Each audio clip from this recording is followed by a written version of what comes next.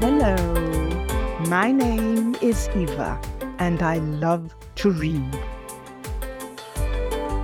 Have you ever had the pleasure of reading Rosemary Rowe's novels about Libertus, a Celtic nobleman, decorator of mosaics, pavement maker, and unwilling detective?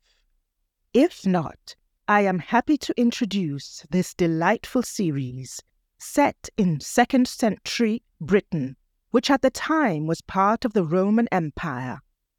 Roman Britain existed between 43 to 410 CE. The first book in the series, the Germanicus Mosaic, was published in 1999, and to date the series consists of 20 books, which all feature standalone mysteries which take place in and about the Roman-founded town of Glevum, situated around the area we today would recognise as Gloucester in south-west England. The main character, Libertus, was born into a noble family of Celts, but captured during resistance to Roman imperial rule, and for some years enslaved until set free by his patron, thus his name Libertus. His patron is a wealthy Roman magistrate who discovers Libertus's skill in uncovering clues, and throughout the series, the patron persuades Libertus to solve all manner of mysteries from theft to murder, and these adventures are amusingly described by the author. For these books are written with a light pen, with ironic jabs at the self-important, sympathetic thoughts towards the downtrodden, and a general air of patience and humour towards the many absurd details of life. The stories are told through the main character's perspective, and through him, the author, Rosemary Rowe, manages to portray the rich and detailed world of everyday life in Roman Britain, juxtaposing Celtic traditions with Roman customs, and describing the wins and the tribulations of two cultures intermingling and occasionally clashing. For in the midst of describing the beautiful countryside and impressive statues, Rosemary Rowe does not neglect to reflect on the darker side of conquest, for there is no doubt that the Romans are the conquerors. And in the book's quieter moments, Libertus is afforded several passages in which he ponders his life and dreams lost, from his youth in a noble house to a humble pavemaker for the Romans. It is this story of life lost which really touches the heart of the reader. While each novel features a mystery begun and solved, there are a number of overarching threads which are exciting to follow. Firstly, the reader soon discovers that Libertus was separated from his wife when the Romans defeated his tribe, and throughout the first books, the reader follows his moving attempts to find her again. Secondly, the events of each book are directly impacted by political events in the Roman Empire as a whole.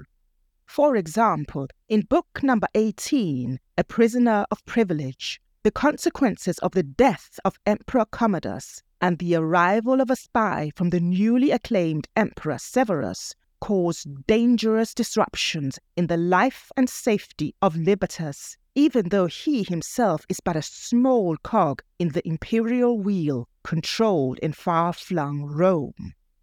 Now these interweaving threads of everyday life and larger political machinations make for a riveting read, as these historical novels ground themselves in everyday details in a very small town. Yet these mundane decisions are continuously threaded into the wider political schemes of the Roman Empire. Those of you who have listened to prior episodes on this podcast will know that I am drawn to memorable opening lines, and the very first book in this series starts intriguingly with As soon as I heard the voice, I knew there would be trouble. From that opening sentence, I remember I was ready to read on. The main character is a very likable man who throughout the novels grows in importance and esteem in his own local area, and his personality undergoes a marked character arc. He acquires a family and a sense of peace which so long eluded him in the beginning. While other characters in the series are not as richly drawn by the author, though Libertus's patron is rather amusing, those other characters are memorable by their character traits. But it is the setting which will draw you in. For while there are other historical novels set in this period, only a very few of them play out in Roman Britain from the perspective of the everyday man, rather than from chieftains and queens. And as you may know, if you follow my other podcast, Restless Times in History, I really am a history enthusiast. And when I was younger, I particularly liked the period of Roman history towards the end of the Roman Republic, around 160 BCE, and onwards to the 3rd century crises in the Roman Empire. And these novels beautifully incorporate memories of that time before, while taking place just prior to the 3rd century crises. So all in all, this is great stuff for me. And if you too like history, with an emphasis on social and geographical history, then this certainly will be something for you. I have enjoyed these books as I passed the time on a long trip, while I sat on a train, or looked to pass the time of day on a rainy Sunday. These books are easily read, written in a very straightforward language. This won't be you navigating the spectacular semantics of Umberto Eco or that quick and heady rhyme of Charles Dickens. Those of us who love reading also appreciate so many different ways of telling a story, and Rosemary Rowe tells her stories simply, clearly, and concisely, but with some excellent foreshadowing in between and good understated humor. I would highly recommend that you at least start with book number 1. It really does have some poignant moments.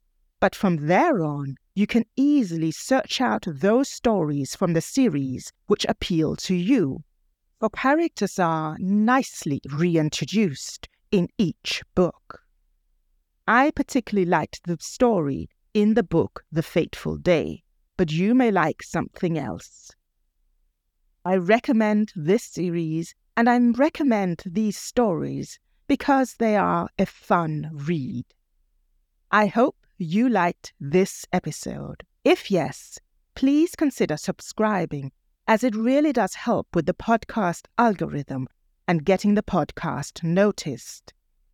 Now, I talked a lot about history this time, and if you do like some of the lesser-known stories from history, you might consider checking out my other podcast, Restless Times in History. You will find it wherever you get your podcasts.